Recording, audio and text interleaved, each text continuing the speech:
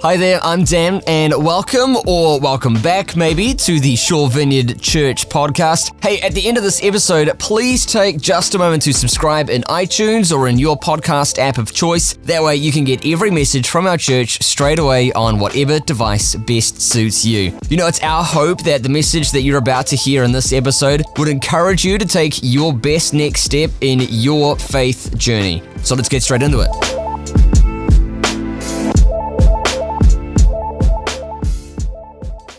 Okay, so we're in the middle of a series, the Blessed series, and the word Beatitudes is really just another name for blessed. We could call them the Blesseds, or that little passage about being blessed. And tonight we're focusing on blessed are those who hunger and thirst for righteousness; they will be satisfied. Before we get into that little verse, though, how about we'll just step back and think about the bigger picture. We're right at the beginning of Jesus' Galilean ministry here. John the Baptist has been arrested, and Jesus comes north to Galilee, to the region where he grew up.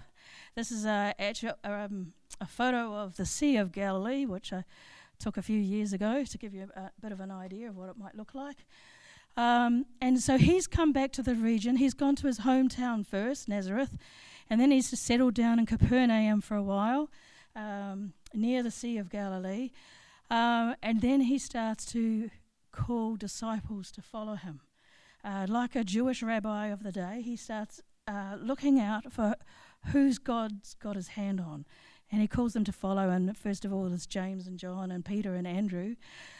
And then he sets off on a tour around Galilee. And I've got a little map here of Galilee to give you an idea what it looks like. So you can see like the western shore of the Sea of Galilee there. Near the top you've got Capernaum. That's where he settled for a while. And then he goes all around that region. So all that area to the left and a little bit to the right. He starts traveling around that area, and we now know from archaeological digs that there were about 200 towns and villages in Galilee in the 1st century. And we know that because going down we find early Roman period strata and artifacts, and we also know from those artifacts that they were Jewish up there in Galilee. Just another little plug for the Gospels, we can trust them.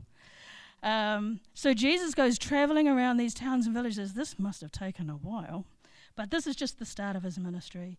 And he teaches in their synagogues, and yes, they did have synagogues. 20 years ago, you might have read an academic journal, and somebody said they never had synagogues in Galilee in the 1st century. Well, that's not true. We've actually since, and just in the last couple of decades, found 2. It's only 2, but at least they can't say the Gospels are wrong. There weren't any. We know now there were at least 2, probably many more. So he travels around, he preaches in those synagogues, and his key message is repent, which is just another way of saying turn back to God. Change your way of life. Change what you're doing now. Turn back to him, because the kingdom of God is near.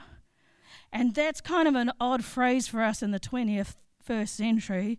We don't use that kind of language, but in those days, that would have been really exciting news. And we'll get to that just in a moment. But there's even a bigger picture going on here.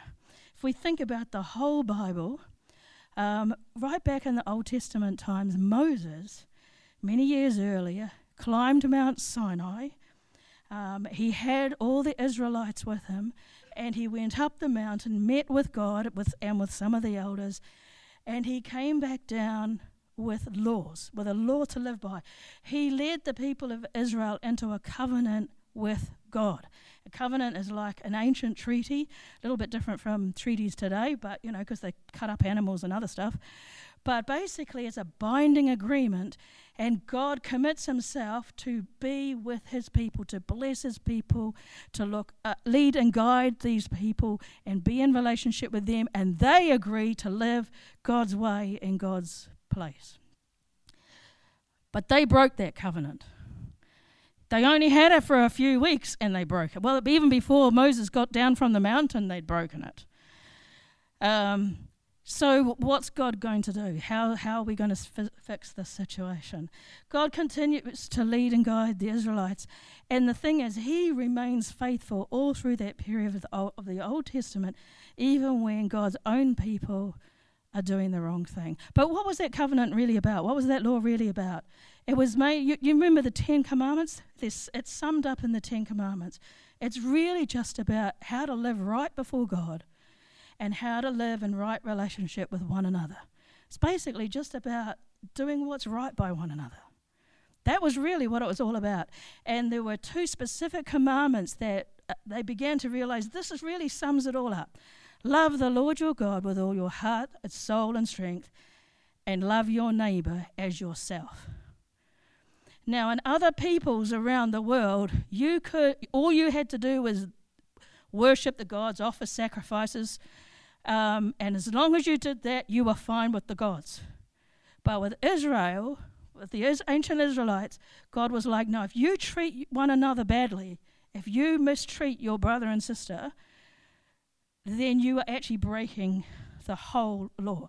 It's not just enough to do the right thing before God. You also need to love one another and love them as much as you care about yourself. So that was really, that's the backdrop. And then now we come to Jesus, who's just turned up in Galilee, and now he's preaching the imminent arrival of the kingdom of God. And he starts to talk about, well, what do we do now with the law? Because basically they failed to keep it. So, and basically he gets to the heart of law, what it was really about. He shows them what it's like. And then he says, but Moses said this, but here's what I'm saying to you. Now, at the front end of all of that, we have these 8 Beatitudes, 8 blessings.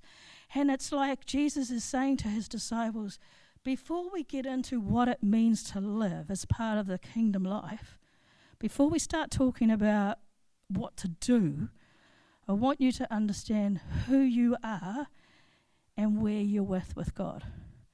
And he starts off with these 8 blessings.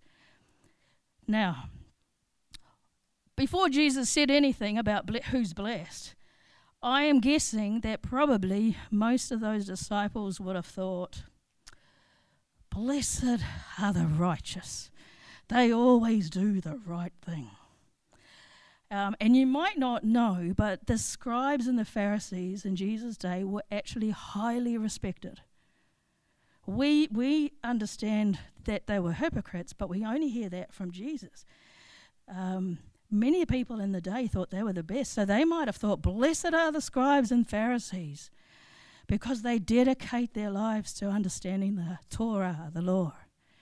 They might have thought, blessed is the man who has a good-looking wife, or blessed is the person who has healthy and obedient children. Those are the ones who are truly blessed. Blessed are those who are wealthy. They must have done something right. That would have probably been their expectation. I hope this is not too blowy. Maybe I've got it too close. But that's the kind of thing that they probably thought. But the problem is, when you're living in a society that's broken and where there is corruption, sometimes the people that might look like they're blessed aren't really the ones who are blessed. For all we know, they've could have stolen some of what they have, or manipulated or controlled other people to get what they've got. And it might not have actually just been what God has blessed them with. So Jesus actually says, well, actually, these are the people who are really blessed. Blessed are the poor in spirit. Theirs is the kingdom of heaven. And they might have thought, crikey, well, that's us. That's good news. Now, I'll make sure I've got this right. Oh, yep, we're all green. They might have thought, well, we're not very wealthy. And you might think, well, hang on a minute, James and John, their father had a boat. Just a few decades ago, they actually found a boat lying in the silt in the Sea of Galilee. This water level had dropped, and they saw a bit of the bow of this boat sticking out. this remains. This is only part of the whole. A lot of the rest of it has disintegrated. But we know that this boat, this is the remnants of a little fishing boat, is 2,000 years old. And we know that by the kinds of pottery and coins that we found in and around the boat. And we've also had that supported by carbon dating as well. This boat would have been around during the time of Jesus. We don't know if this is James and John's boat. What we do know is this boat could carry up to about 15 people. But the interesting thing about this boat is it's made up of so many different timbers. It's a patchwork of wood, bits and pieces put together. You know, a bit of a leak there, patch it up with whatever timber was available. So we know that these people are just trying to put together, to keep things going over years and years and years, with whatever they had available. This is not wealthy people. This is not the flashiest thing. They're just trying to survive. And so even people like James and John wouldn't have been among the wealthy. But Jesus says, blessed are the poor in spirit. Theirs is the kingdom of heaven. And blessed are the meek. They will inherit the earth. The meek probably don't own much at all. But they will inherit the earth. And blessed are those who mourns. They will be comforted. And blessed are those who hunger and thirst for righteousness, for they will be satisfied. And I could imagine the disciples sitting there going, oh my God, this is us. We are like this. We've seen loss. We've seen sickness. We've seen death. We've seen poverty. They might have even literally had periods of time when they hungered and thirst. But Jesus is saying, guys, you are not cursed.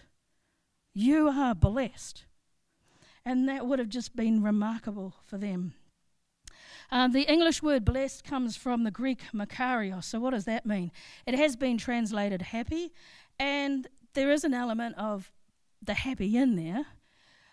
But the word happy doesn't really include that divine dimension. There's something about blessed where God is actually going to bring something about on your behalf.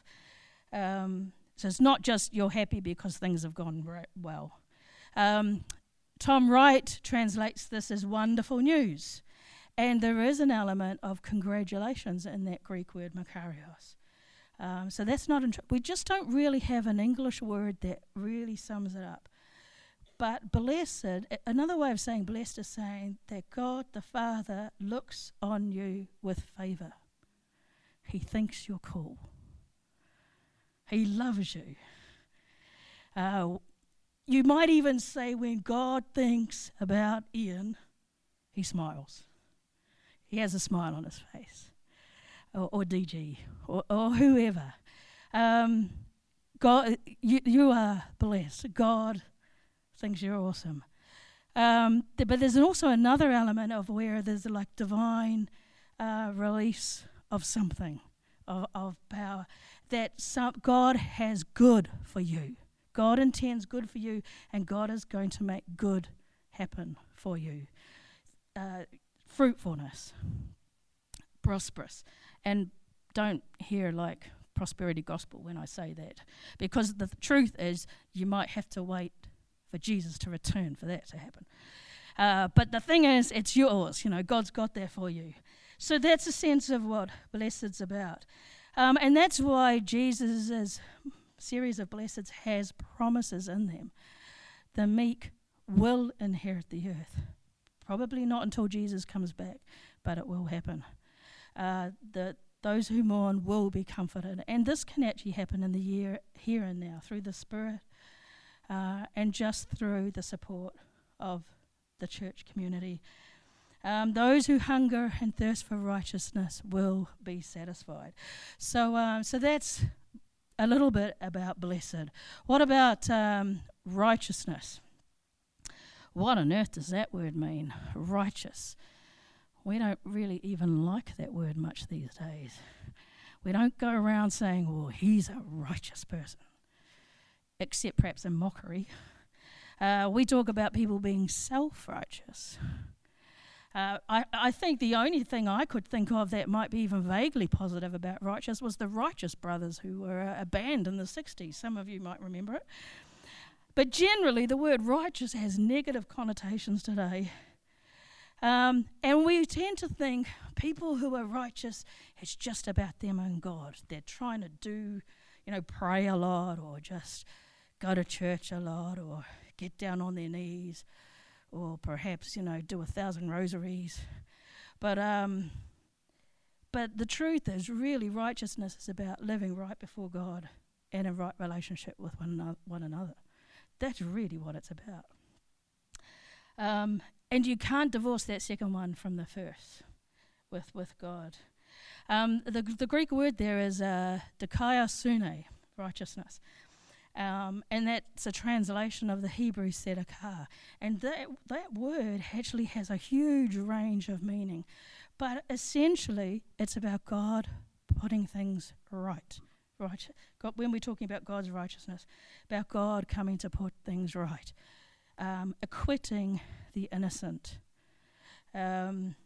restoring things. When you think of all those things like forgiveness, reconciliation, restoration, things being made new, salvation, Jesus coming for us, this all happens because God is righteous and wants to put things right, make things right. So a person who hungers and thirsts for righteousness is a person who longs for things to be put right.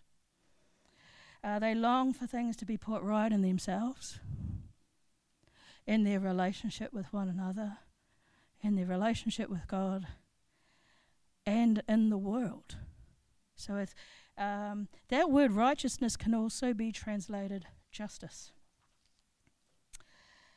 So hungering and thirsting for righteousness, what might that have looked like in Jesus' day?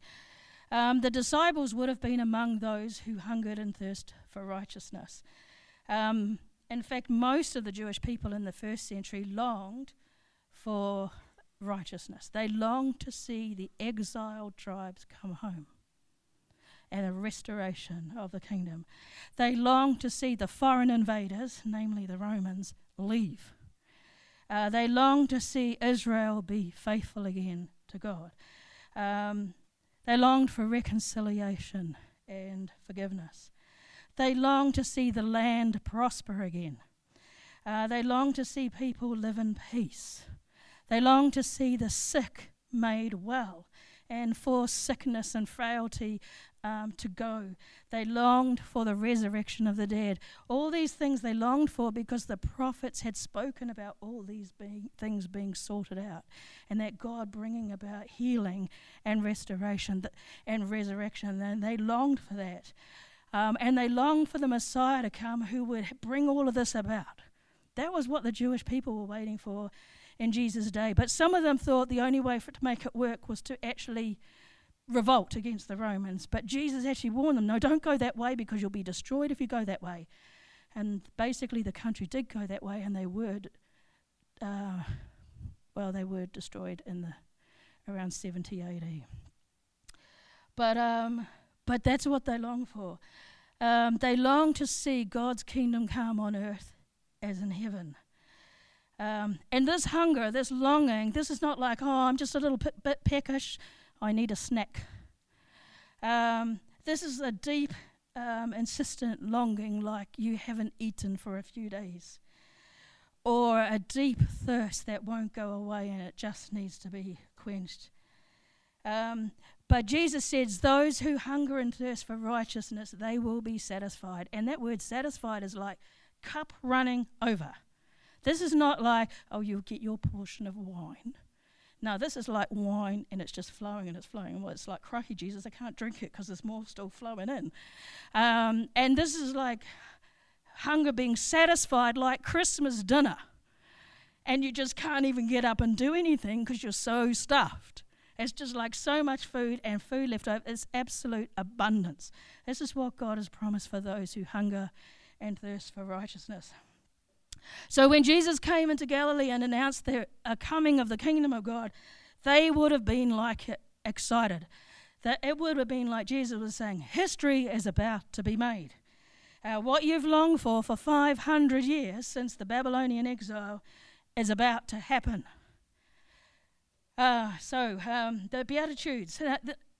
Interestingly, we know that the Beatitudes are connected with the kingdom of God. Hunger and thirst. I skipped that. Sorry. Satisfied. There you go. Beatitudes and the kingdom of God. When the New Testament was originally written, there were no headings, and there were no paragraph chapters, and that was all added later. So how did the writers convey sections? They did it by sometimes bookending a section, like having keyword at the beginning, a keyword at the end, or a phrase at the beginning and the end, and then you knew that actually that word or phrase kind of governs everything in between. With the Beatitudes, you've got, blessed are the poor in spirit, for theirs is the kingdom of heaven. Now at the very end, blessed are those who suffer a persecution, the kingdom is theirs, or something like that. You've got kingdom at both ends. And by the way, in Matthew talks about kingdom of heaven. It's just another way of saying kingdom of God, because there were sometimes, the Jewish people in those days didn't like to use God's name. So they would use other words in place of God's name. But it just means kingdom of God. So these Beatitudes are all about the kingdom. So those who hunger and thirst will be satisfied because the kingdom is coming. And when that happens, things will be put right. Now, I've just noticed the time. I had a whole big spiel about the kingdom of God, but I'm guessing you've probably actually already heard lots of sermons about the kingdom of God, because you're in the vineyard, and the vineyard's actually really got that one sorted. Okay, so just assume that I've just talked about the already side of the kingdom and the not yet part of the kingdom, and the fact that Jesus has brought the kingdom in part, but there is still a fulfillment of the kingdom that's still going to come in the future. So someone has already been raised from the dead, Jesus Christ, but the rest of the dead will have to wait till the future. But in the meantime, we've now got the Holy Spirit who brings the life and the power of the kingdom from the future into the present. So even though we may have to wait for some things way in the future, there's also some stuff that's available for us right here in the right now. Now Jesus called his followers, one of the things in the Sermon on the Mount, he called them not to worry, the whole passage there, you might think, is he telling people, not to work? Or just, be laid back, God's going to provide you with everything you need? No, he's just saying don't worry about it. So he's not saying don't work for your clothes and your food and things like that. Just don't freak out about it. Don't stress about it. Don't worry about it. Instead, seek first the kingdom of God, and all of that stuff will be added. So Jesus encouraged his disciples to seek first the kingdom of God and God's righteousness, and then everything they need, God will provide for them. Jesus invites us now to orient our lives as if we are living in the future, to live now as new covenant people, live now as the way kingdom life is and the way it will be in the future, but live it now empowered by the Holy Spirit. That's the only way to do it, because some of the stuff in that Sermon on the Mount Jesus asked us to do is practically impossible. It takes a miracle to be able to do it. Love your enemies. Seriously, you need a miracle from God to do that. But the thing is, God has provided us with that miracle. God has given us the Holy Spirit.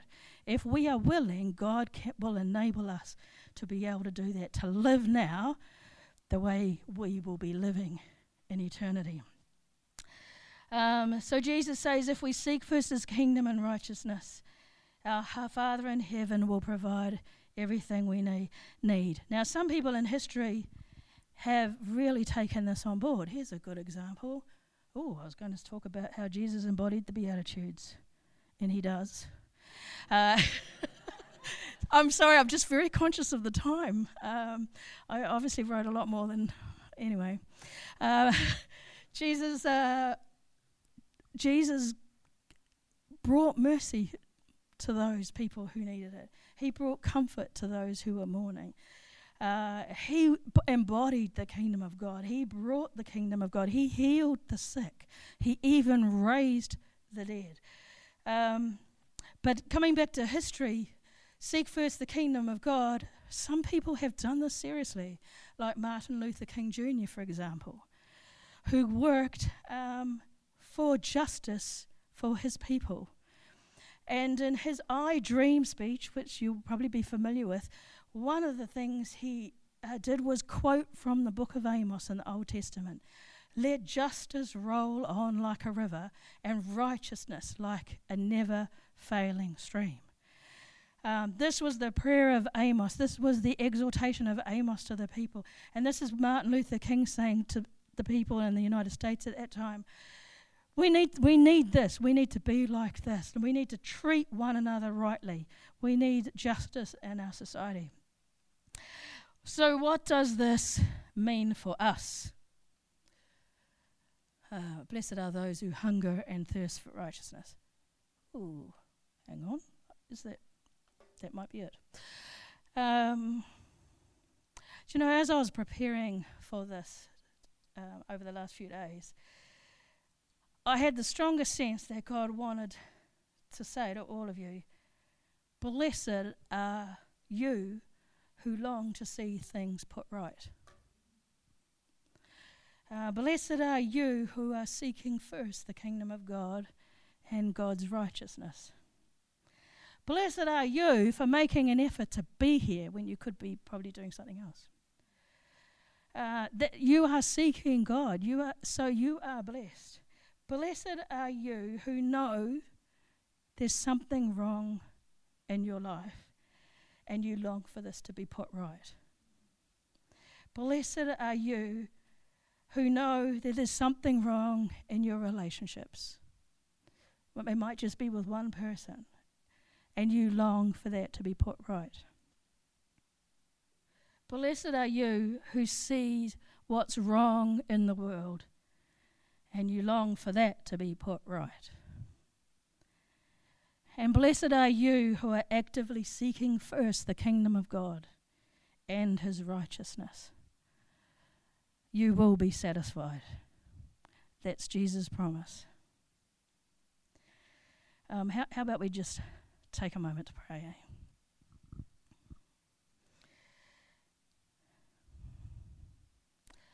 Jesus, we thank you that you are here right now with us by your Spirit. We welcome you here. You embodied these Beatitudes. Jesus, we pray now that for those among us who are mourning, that you will comfort them. For those here who are meek, that you will give them the earth. Lord, for those here that sense in their lives that there are things that are not right, but are longing for things to be put right in themselves or in their relationships, whether it's relationships with another person or a relationship with you, Lord, make that right. Show them what. Lord, come in power. Come and be with them. Inspire them. Give them the desire and the enablement to put that right. Lord, for those who see things that are wrong with the world and long for things to be put right, Lord, we pray your kingdom come. Lord, we can't do everything, but the whole body of Christ around the world, if we all sought first your kingdom of God, stuff would happen. And Lord, there are people already around the world seeking first your kingdom and working for righteousness, working for justice, even now. Lord, I pray that you would give those who are hungering and thirsting to see things right in the world, that you would give them a vision of what you may be calling them to, the thing that they can do to put something right. Lord, just make Just empower them and make that clear to them. Lord, may your kingdom come and your will be done on earth as in heaven. Lord, may your righteousness and justice come. Lord Jesus, we thank you that you put right so much in this world when you came. And we look forward to your return when you will make all things new. Hey, once again, thanks for listening. And if you're in the Forest Hill or the Bays area of Auckland's North Shore, we would so love to have you at our next service this Sunday. You can get details on service times and more info on our kids and student environments by visiting svc.org.nz. That's svc.org.nz. Hope you have a great day, and we'll see you next time here on the podcast.